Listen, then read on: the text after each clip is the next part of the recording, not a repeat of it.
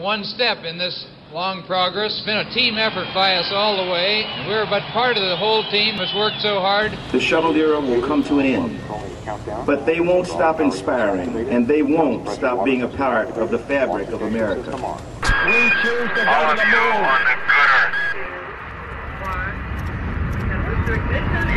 That's one small step for man, one giant leap for mankind.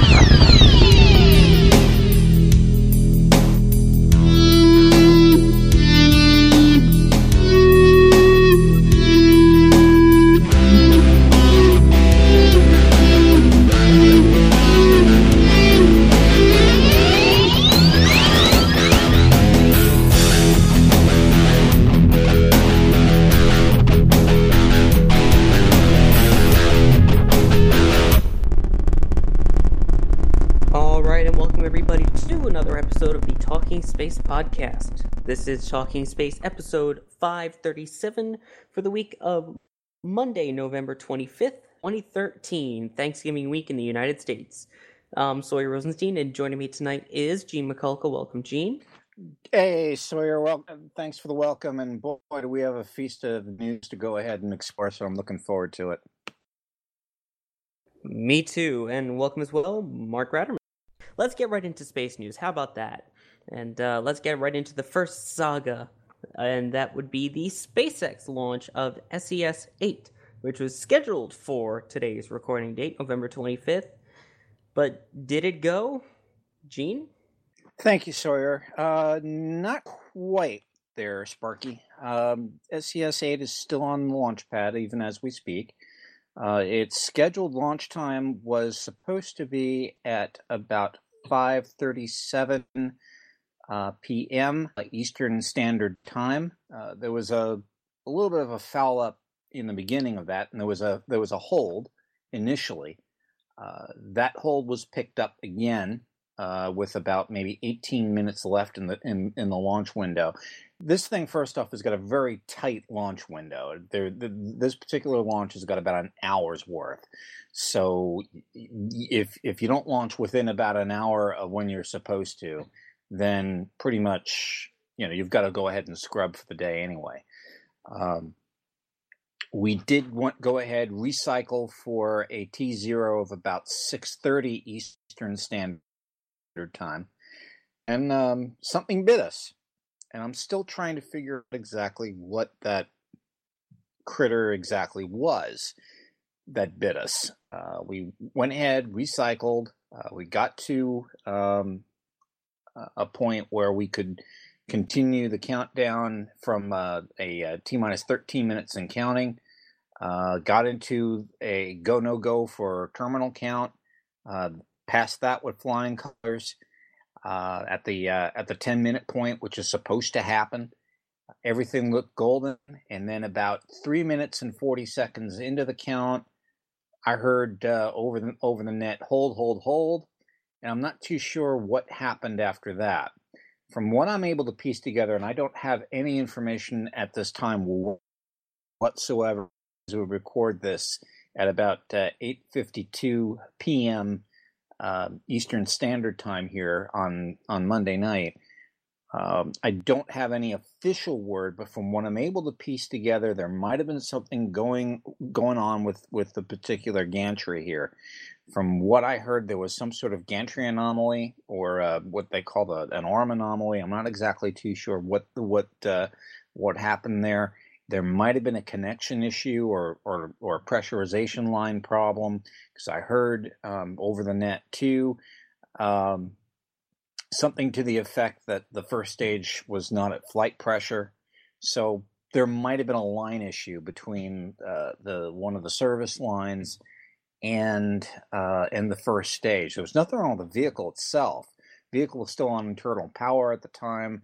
The SES satellite, which oddly enough was built by Orbital Sciences, was also ready to rock. It was good to go. It was all powered up. Everything looked just fine. And then, well, this. So I'm not exactly too sure at this point what caused the failure. for tonight's launch attempt. I do know that we're going to go ahead and we're going to recycle, which is Thanksgiving Day here in the United States, and that launch will occur at about 5:38 Eastern Standard Time. So if you're out there and you want to go ahead and take a look, that is also the earliest available launch time. I don't know if SpaceX is actually going to go ahead and okay that for that time period, but I guess we'll soon see. Nothing has been said officially that that's what they're going to shoot for as far as a T0 is concerned, but that's the next available time you could do it. So the best advice I have for you, if you're listening to this on Wednesday, is take a look at the SpaceX website and see if there's any official announcement going on or anything along those lines. But right now, you folks know about as much as I do. I will say this just as an addendum to this little story. In preparation for doing my homework on the launch, I tried to find over the weekend the press kit for the SpaceX SES-8 launch, and I went to the SpaceX website and I couldn't find it. It wasn't there in the press room area or anything. And oddly enough, I had to go to Spaceflight Now, which, by the way, thank you, folks, to go ahead and get the press kit for this particular launch. And by the way, again, if you folks are so inclined, take a look. It's a pretty good website, but as far as Spaceflight Now is concerned. But again, folks, thanks for posting that, because I never would have had the press kit. I went to it this morning and I was getting some sort of 501 error or something like that, or access denied error in the press room when I hit the link for that. So that, again, this is something that they have to play just a little bit of catch up on. I guess it comes with experience or whatever, but it would be nice to have that link pretty much squared away, for a launch attempt. But again, we will just soldier on. We'll watch the website. We'll see what SpaceX had to say about today's little anomaly, and hopefully we will be geared and ready to go for another launch attempt as soon as possible. And again, that soon as possible right now would be Thanksgiving Day at 5:38 p.m. Eastern Standard Time. So that's about all I have as far as tonight's launch attempt goes. But just kind of scratching my head a little bit. Everything looked fine, and then something bit us. Yeah, I mean, it's always good to see when redundancy works and when your backup systems work and when you scrub. I mean, most people don't like the scrubs, but if it means that the rocket waits a couple days and then launches safely, you do it. But, it's good because this is also SpaceX's first Falcon 9 version 1.1 launch out of Florida, and it's going geosynchronous with the SES-8 satellites. So it's a big launch for SpaceX, and, this is big for their commercial endeavors, not just to the space station, but for other satellites. So we'll see what happens. Yes, sir. Again, it's good to see that at least the redundant systems work. It means that the spacecraft was smart enough to figure out and say, hey, I got a problem. Let me stop this, and let's, step back, punt, and figure out what we need to do to fix this. But it detected something odd, and I don't know where that something odd is right now. I suspect the folks over at Hawthorne do. And I'm going to go under the pretext that they're going to work that problem and get things going. But again, it means this is a big deal. You're absolutely correct. This is the first flight for Falcon 9 1.1 at a KSC, and we'll just have to sit back and see what happens here. But again, and this isn't the first time that a launch has been scrubbed, boys and girls. We've been through this with shuttle. I don't know how many times. And again, it's a testament to how smart the vehicle is. And Falcon 9 1.1 today just said, I don't feel happy today. I'm going to sit back and let's something's just not right here. So it did the smart thing, and it did what it was supposed to do. Exactly. And keep in mind, not just, Falcon 9 1.1, not just shuttle. I can think of very few, if any, rockets that have ever not had at least one launch scrub in their entire history. Especially of modern ones from, let's say, 1980 to present. Just part of the business. And I'd rather go ahead and there was something, darn it, I'm trying to remember the exact quote. It was by it was by one of the shuttle officials.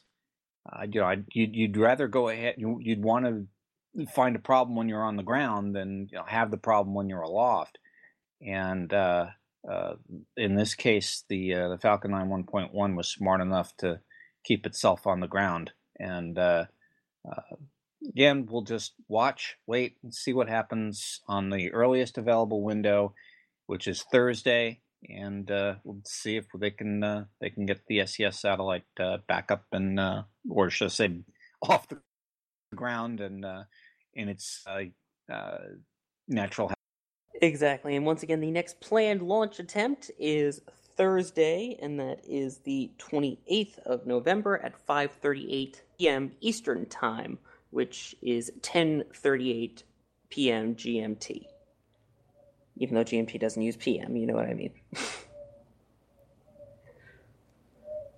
Alrighty then, so we're working our way from launches that were supposed to go off to launches that are planned for a little bit into the future. And the next one that we're talking about is ExoMars, which we've talked about in the past, and how that is now a European Space Agency program in cooperation with Russia. But the important part of that is its planned landing in 2016. Part of the spacecraft has a special name, and that is the entry, descent, and landing portion of it. More importantly, who it's named for. And it will be named for Italian astronomer Giovanni Schiarpelli. And I know I'm mispronouncing that name terribly, but I don't speak Italian very well. But it will be named for him, whose contributions were very important in the 1800s, when he was one of the first people to create extremely detailed maps of the Red Planet, especially during its closest approach towards Earth in opposition in 1877. All this from a Space.com article.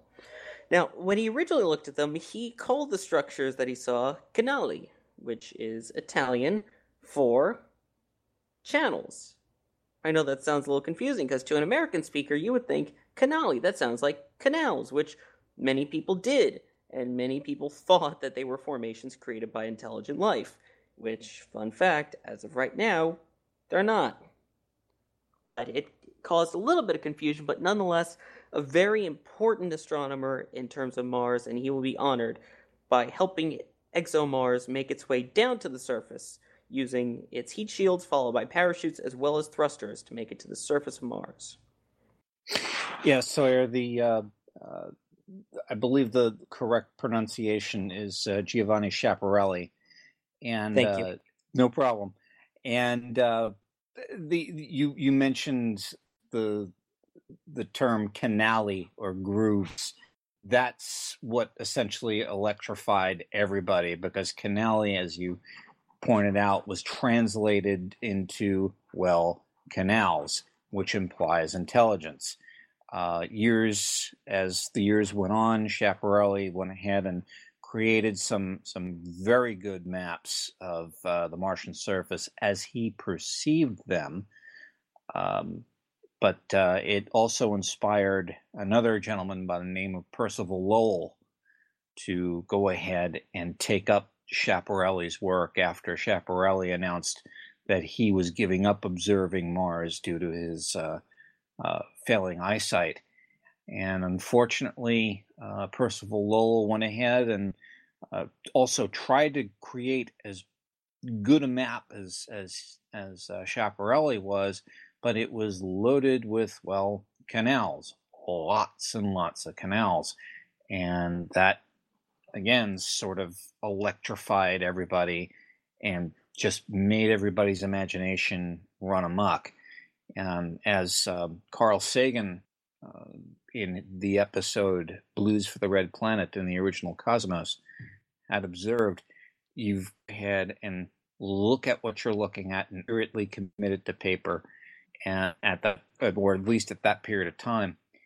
And you have to wonder what, if the perception of the individual that's viewing through the eyepiece had anything to do with a lot of what was written in Lowell's notebook, because he imagined Mars to be inhabited, and sort of these canals were sort of last-ditch efforts by the civilization in dire need, and trying to basically get the water from the polar caps down to the equatorial regions, and they dug this network of canals to go ahead and try to do this and bring the water down to the thirsty inhabitants along the equatorial areas.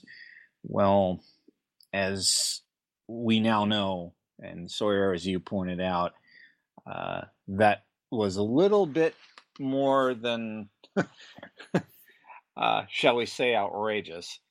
And that is just not the case on the Red Planet today. But Mars, again, has many more other secrets to unlock.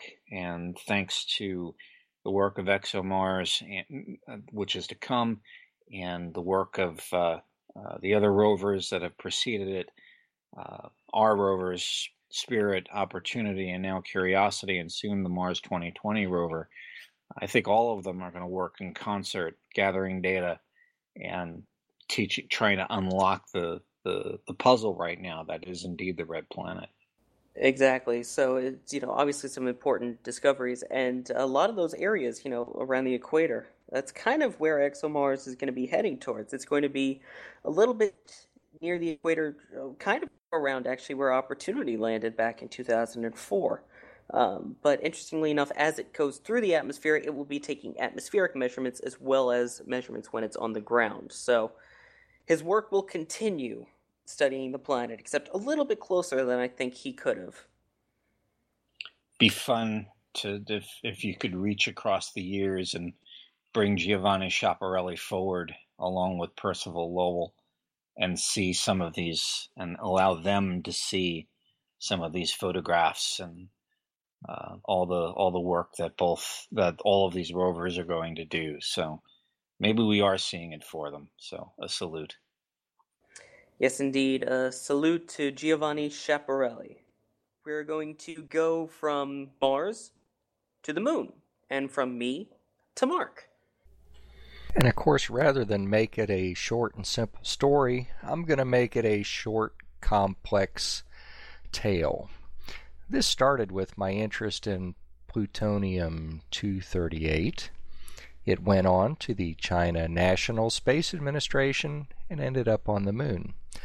Now, how did we get there? Well, recently there was some news out, thanks to Scientific American, that NASA has canceled work on a radioisotope power system that was intended to help the next generation of spacecraft. Now, that makes me sad, but I understand the reasons for it. And just to give you a little point of irritation, I did see another headline from another news source, and the headline said NASA shelves fuel-efficient tech effectively slashing outer planet exploration. And there couldn't be anything further from the truth in that statement, because the United States will have enough plutonium, plus production that has restarted with the Department of Energy, to allow us to send another rover to Mars in 2020 and to complete other missions in the 20s without any need for the added efficiency of these new radioisotope thermal generators would provide. So, end of that story. On to the next. The next is that China, and there's too many things that are just a little controversial for me to try and tell you this whole story, but the China National Space Administration will soon, as in December, I think, is the projected launch date, and we'll see more about that probably before this article, before this podcast posts. But it looks like China is getting ready to launch a spacecraft to the moon. It's called and pardon my pronunciation, it's called the Chang'e 3. It's going to deploy a lander and a rover, and these are the lander itself is a big honking machine. It's 2.5 meters on a side, 4 3/4 meters from one landing gear to the opposite. Fully fueled mass is 3,800 kilograms, and it's capable of delivering a 1,700 kilogram payload to the moon's surface. And what's interesting about it is that they say that the lander and the rover, it doesn't appear that they're powered by these radioisotope heating units, but they do have solar panels, so that's probably their primary power. But the radioisotope thermal generators are there to keep them warm. Now, of course, the question is, what are they powered by? Is it plutonium-238, or is it some other, heat-generating radioactive isotope that we, really don't know which one? So there's no point in theorizing about all that. But the point of all this is that they have got a lander and a rover headed to the moon. This Chang'e 3 lander is doing something the United States did decades ago, but it does have some new capabilities, some new technologies that NASA doesn't currently have, at least not that are ready to fly. And, unlike NASA, they got plans for setting down on the lunar surface, and hopefully they'll share some of their scientific data. Of course, there is a wrinkle to this, and I'll let Gene mention exactly what the wrinkle is, and then I'll give you a little comment on it. Yeah, Mark, thanks. I looked at a couple of articles before coming on here when we were in sort of our pre-planning sessions, and I noticed that there was a little problem that I'm seeing with our own probe called LADEE. Now, LADEE here was launched just a few weeks ago from the Mid-Atlantic Regional Spaceport over at Wallops Island in Virginia. And it has just been commissioned. It's ready to go, and it's ready to do some science. Now, LADEE's entire mission is to go ahead and study the extraordinarily tenuous atmosphere of the moon. And the whole idea is to try to get a baseline for an undisturbed atmosphere around the moon. The problem is, from what I've been reading and from what a couple articles I saw, was that the Chinese vehicle could go ahead and disturb those particular readings. And when Mark and I were talking offline here, I was like, I presented that, and I was like, was there any type of connection to that, or was there any kind of rebuttal to that? Because it was a concern of mine. And, Mark found something that just said, well, maybe not so fast. Maybe LADEE is in good shape after all. So, Mark, why don't you pick it up from that point? Well, I agree that it would be, in the ideal world, it would be great if LADEE could complete its mission, get all of these baseline readings that the scientists really want to get on the lunar exosphere, end its mission, and then China's lander would arrive on the scene. But it doesn't appear that it's going to happen that way unless there's delays in launch or, this mission going off. An article that I saw that gives you a bit of a brighter side to things is in PolicyMike.com, an article by Tom McKay. And he talked to Johns Hopkins University's Applied Physics Lab scientist Jeff Plessia. And, he commented, too, that there's going to be contamination of the exosphere by propellant of the lander. But he does say that propellant that will be released at these high altitudes from burns as the spacecraft descends, and then at a range of altitudes as it gets closer to the surface, LADEE is going to be able to see how the propellant interacts with the lunar exosphere. They will see how it's later removed or distributed and dispersed. And, this is another one of those wonderful things. Man, it would be great if we had cooperation between our agency and the Chinese National Space Agency. Because if we were really cooperating, could coordinate these two missions, you could get some incredible readings. Think of the amount of observation that went into L-Cross impacting the lunar surface.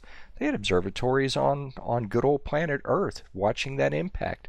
But who knows? I wouldn't be terribly optimistic to see that change, but it certainly highlights the fact that we do need to have some changes in international cooperation regarding China.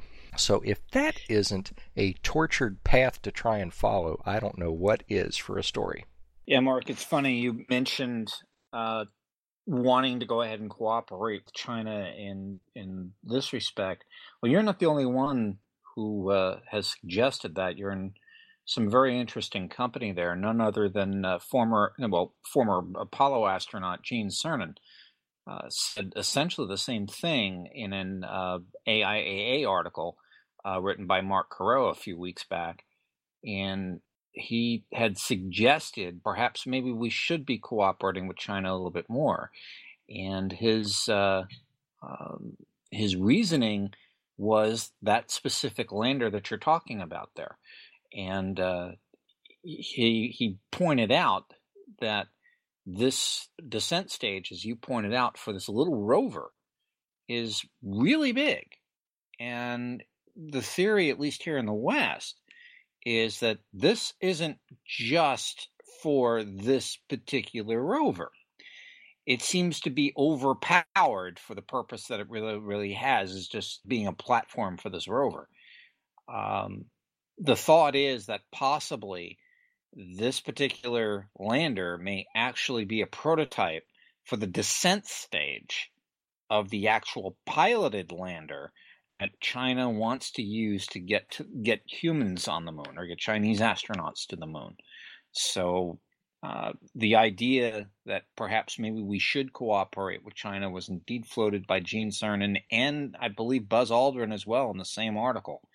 In fact, Buzz, I think, wanted to go ahead and set up some sort of international commission through the United Nations to cooperate with lunar exploration for the same purpose, Mark, that you were just talking about, to sort of, all right, say we're taking some readings, maybe Laddie could do its thing and maybe China could delay it for a little bit, so on, sort of negotiate when we could go ahead and do that. So you're in very good company. I just thought I would go ahead and point all that out. That brings us to the end of round number 1. We are now ready to move on to round number 2. And of course, as always, round number 2 lately seems to be about commercial space. Well, in this case, I guess a space tourist, shall we say. Gene? Thank you, Sawyer. Yeah, well, a specific space tourist that has turned, well, I guess, a foundation member / now trying to go ahead and get NASA to do something it ain't ready to do. Back around November 20th, just last week, Dennis Tito appeared before the House Subcommittee on Space.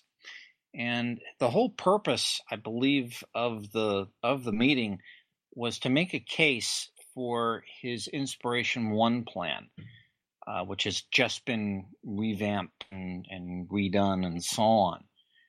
Now, the Inspiration 1 Foundation is just that. It's trying to go ahead and get to Mars via private donations. The whole purpose of Inspiration 1 is to go ahead and take an American crew, male and female. We talked about this a little bit before. This is going to be a married couple on board a small vehicle that is going to go ahead, launch from Earth, and basically circumnavigate Mars, do sort of an Apollo 8 type launch profile, but do it around Mars. The plan is to, according to what I'm reading here, and this is a handout from Inspiration Mars itself, or the Inspiration Foundation, they want to go ahead and come within 100 miles of the red planet and spin around and just orbit a few times and then blast out of there. The whole purpose of it is to go ahead and try to reinvigorate the U.S. space program. Now, They do have a limited launch window. I believe the launch window that they are shooting for opens up around Christmas 2017, and I think runs through 2018. The problem is we're just flat out not ready to do that. But Dennis Tito, during the testimony, and I didn't see the live testimony or the questions, but I did read his opening statement, and in his opening statement, he's basically trying to make the case saying, if the United States doesn't do this, the Russians sure as heck will, or the Chinese will. Well, the problem right now is I think Mr. Tito's argument is flawed. Right now, I don't think any nation has the wherewithal to get to Mars. We just don't have the equipment. Russia's got a heavy lift booster in the works. China may also have a heavy lift booster in the works. And of course, we have the Space Launch System. Now, during his testimony, Dennis Tito asked members of the House for essentially 700 million, that's million with an M, folks, dollars for the following. He wanted one space launch system to launch what I guess you would refer to as the mothership, which would consist of a Cygnus Mark II vehicle, and for a habitation module, and in the back is your ticket home, which would be an Orion capsule. Initially, the plan called for one of the Bigelow inflatables hooked up to what I think would have been a Dragon spacecraft, and that stack would go to Mars. But this whole thing would be launched by one SLS. And to get his crew up there, he would ask for one of the commercial crew flights. What I find interesting is that in the Inspiration 1 literature, he's got the CST-100 as the vehicle, which I find kind of interesting. A lot of previous stuff has depicted the SpaceX Dragon, so I don't know if SpaceX and Tito have had a falling out or whatever, but that's a story for another day, and I'm not going to go there. But the whole idea is to get the two crew members up using this commercial crew flight and then disembark from Earth orbit and shoot for Mars in 501 days and come back. Right now, we've just got too much to figure out before we go to Mars.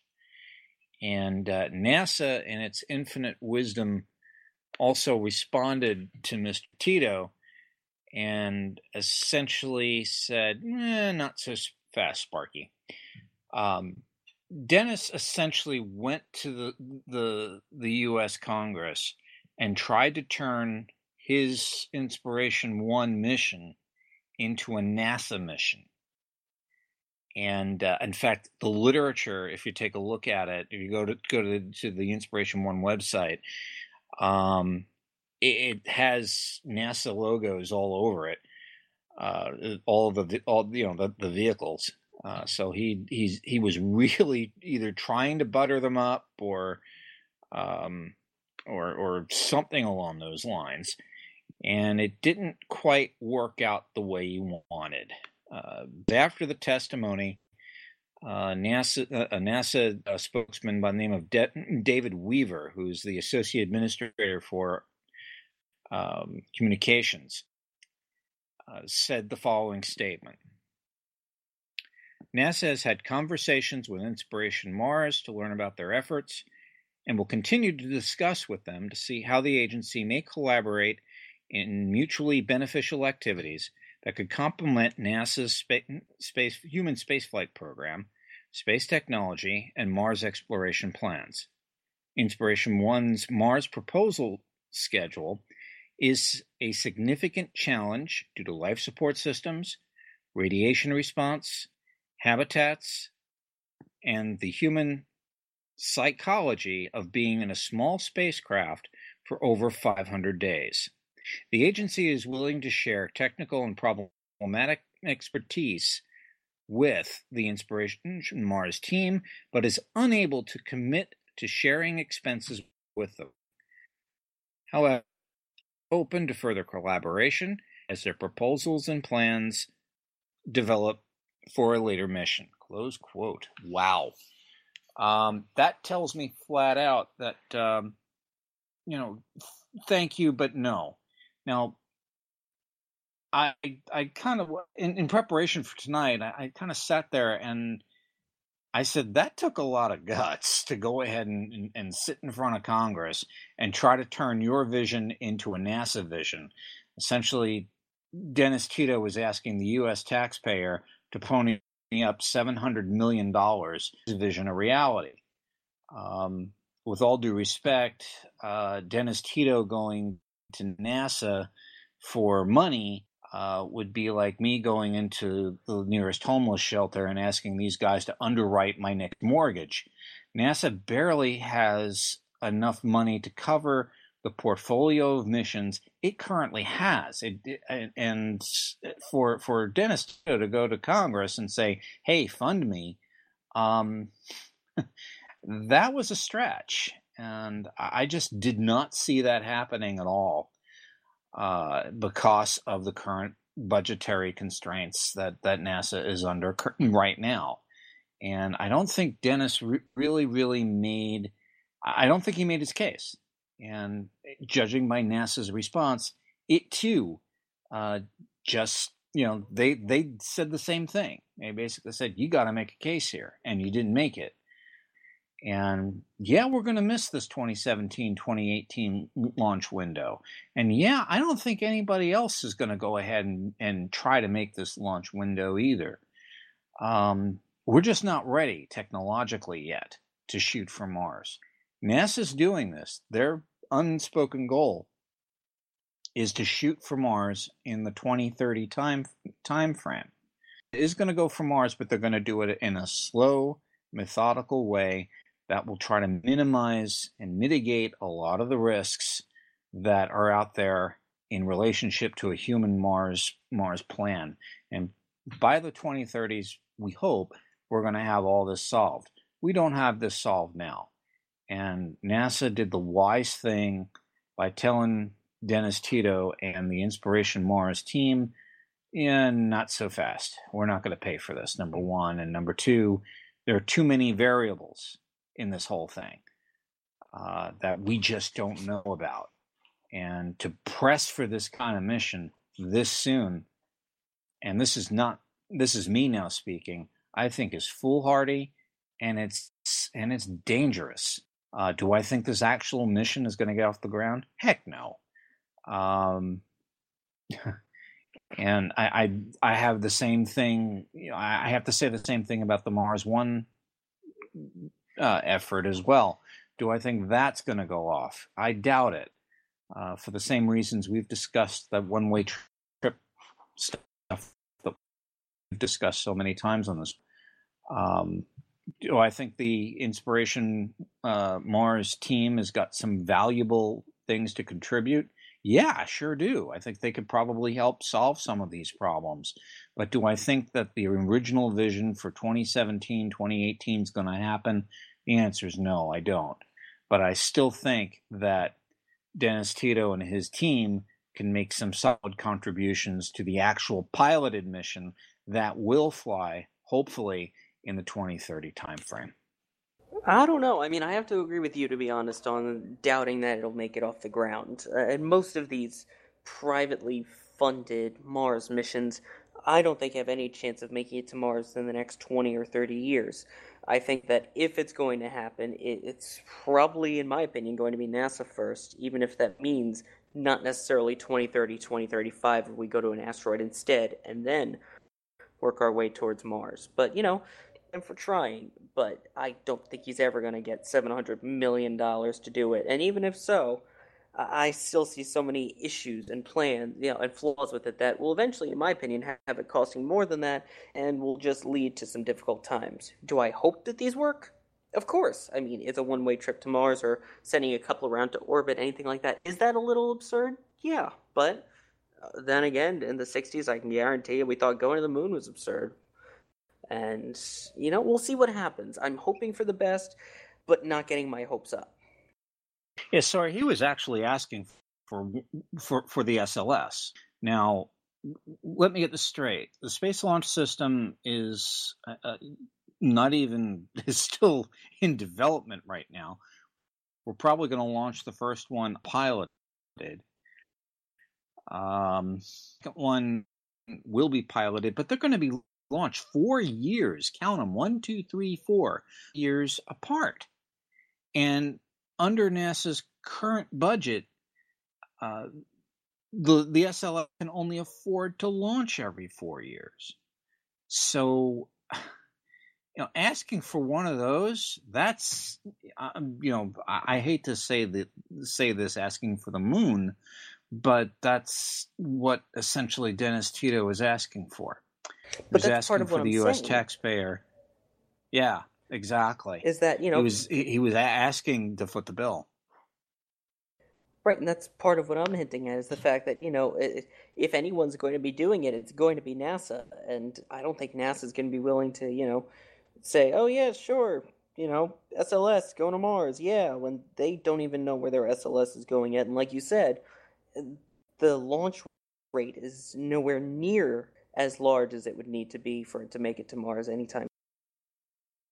Yes, or exactly. And the other thing, the other issue with that, I don't think it's just going to be just NASA. I think this Mars flight is going to turn into an international, the same way the International Space Station is. It's a good cooperative effort. I don't know if it's going to save any money along the line, but indeed it will essentially have a lot of nations contributing to it. And I think that's the way this is the eventual Mars mission that we will fly is going to go. But oddly enough, I actually do think that missions like Dennis Tito's are going to go ahead and make some kind of technological contribution to the actual effort that we're going to fly. I'm not dismissing him, believe me. But I'm dismissing the fact that this thing's going to launch in the 2017, 2018 timeframe. Our technology just ain't ready. Right, like I said, I don't even think it's going to happen by 2030 or 2045 maybe, but we'll see. And if you want more information on his mission, his plans, we talked about this back earlier this year on episode 508 called Rovers and Couples Seeing Red, so give that a listen back. So next it comes to me, and this is a story I have to admit that I didn't find out on my own. For this story, I have to give credit where credit is due. Mark Wilson, who posted this on our Facebook page at facebook.com/talkingspace. And as he said, quote, anyone who wins a gold medal at the Winter Olympics in Sochi, Russia on February 15th will have a piece of the Chelyabinsk meteorite embedded into the medal. That's right, February 15th, 2012 was the day the Chelyabinsk meteorite soared in to Russia, and cell phone and dash cam cameras across the area captured the amazing brightening of it and then the scary after effects of it, which was quite spectacular, and now pieces of it have been found. And they are apparently being placed inside the gold medals of any that have been won on February 15th, being the 1-year anniversary of it. So that will go to 7 athletes. So only 7 athletes will actually have that. And that will be set to be awarded to the winner of the men's 1,500-meter speed skating, women's 1,000-meter and men's 1,500-meter short track, women's cross-country skiing relay, men's K125 ski jump, and the women's super giant slalom. And so 7 different events will be going 7 different gold medals with a piece of space in them. I know the other week we talked about, the Olympics and how it's a publicity stunt. I think this is pretty cool, and not necessarily just a publicity stunt, but, a piece of Russian history, as is the Olympics. It's a tribute, sir, a tribute to those who unfortunately got hurt, and badly hurt. There were no fatalities, as far as I know, in that event, but it caused some havoc on the ground over there. I don't know how many injuries overall there were, but the amount was significant, and we didn't see that darn thing coming. So it's just to put in the plug for an organization I'm flat out supporting, the B612 Foundation.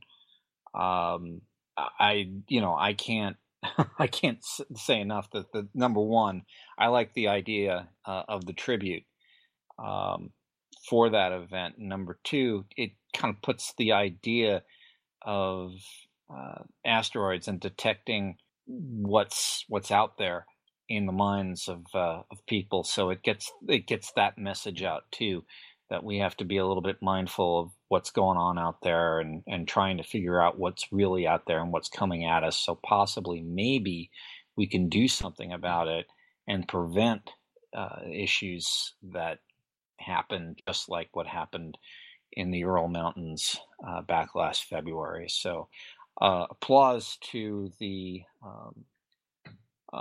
folks that organized this, and applause to the folks that came up with the idea, because it's a fitting tribute. And congrats to those who win such a, rare medal. Gold Olympic medals are rare as is, let alone gold Olympic medals with piece of probably the most memorable and historic meteorite fall of current times. So, congrats to them, and thank you again to Mark Wilson for posting that on our Facebook page. And again, if you have any other cool stories that you want us to discuss, please send them to us. Alrighty then, so we are now going to finish off round number 2 with Mark, and kind of a tie-in to what we were talking about a little bit earlier, but I'll let him explain it. Mark? Okay, hold on to your hats, and here we go. Thanks to NASA.gov for this information. And raise your hand if this is how it starts out. Raise your hand if in a math class you ever said, "When will I ever use this in my life?" Okay. Headline of this. Hand raised. Mine too. Okay, it's unanimous. Headline here is Algorithms plus an FA-18 jet, this is a formula, equals vital testing for SLS flight control system. And you say to yourself, what? Okay. What they are doing is taking a NASA FA-18 research jet, heck of a toy to go do research in, huh? But they're taking it and they have instrumented it, and they are developing algorithms, which is from complex step-by-step equations, to make this FA-18 fighter jet fly like the Space Launch System heavy lift rocket.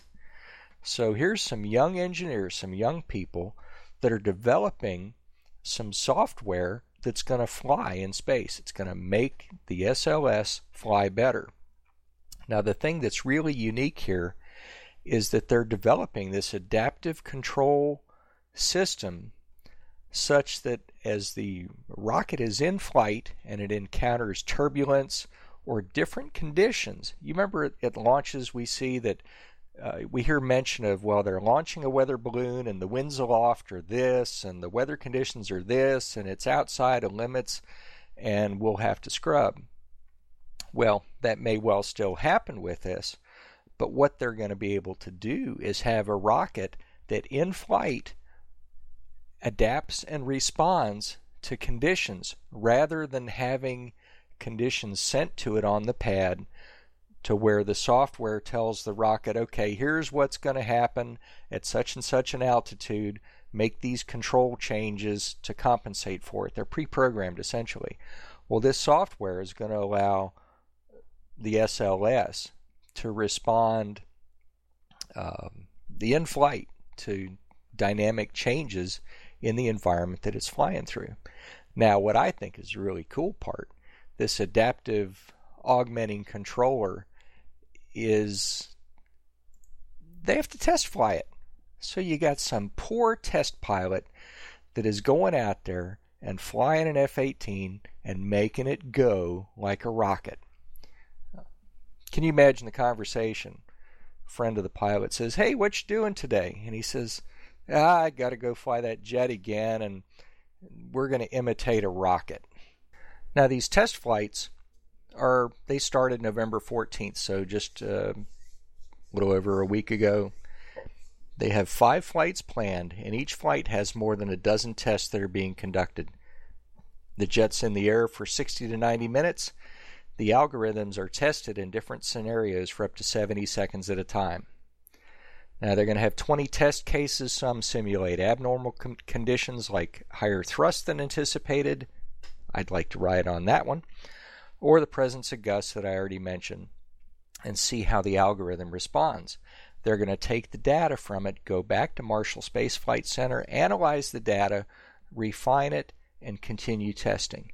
Now, this software that they're working to develop and complete is going to be flying on the SLS scheduled for 2017. And I just think this is an extremely cool use. You wonder, what does NASA need, test aircraft and test pilots for? Well, they need them to pretend they're a rocket in this case. So, and I would also like to mention something that I just saw as a side note. Today, November 25th, 2013, is the 60th anniversary of the first Mach 2 test flight. The pilot was none other than Scott Crossfield. He was a pilot for National Advisory Committee for Aeronautics, NACA, NACA, and he was the first human to fly faster than twice the speed of sound. He was in a Douglas D558-2 skyrocket, and of course this was at Edwards Air Force Base. So happy anniversary, and I thought that would kind of go along with one of our previous stories here tonight. Oh boy, I'm just trying to picture the pilot of that F-18, Mark. Yeah, what kind of day? Oh, well, we just had to go ahead and pretend we were a rocket ship, huh? Oh, wow.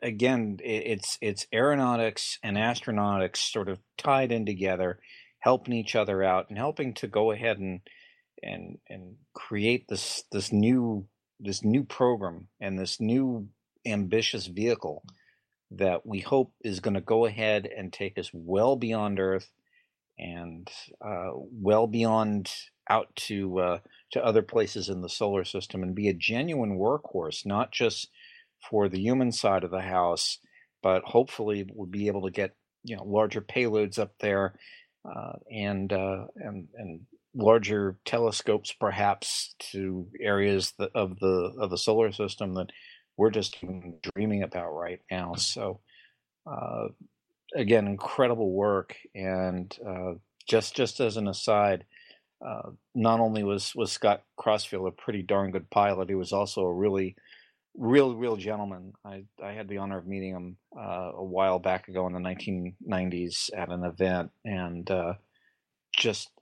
you want to talk about the quintessential gentleman. That was Scott Crossfield. So good tailwinds to you, sir. Thank you for everything you did.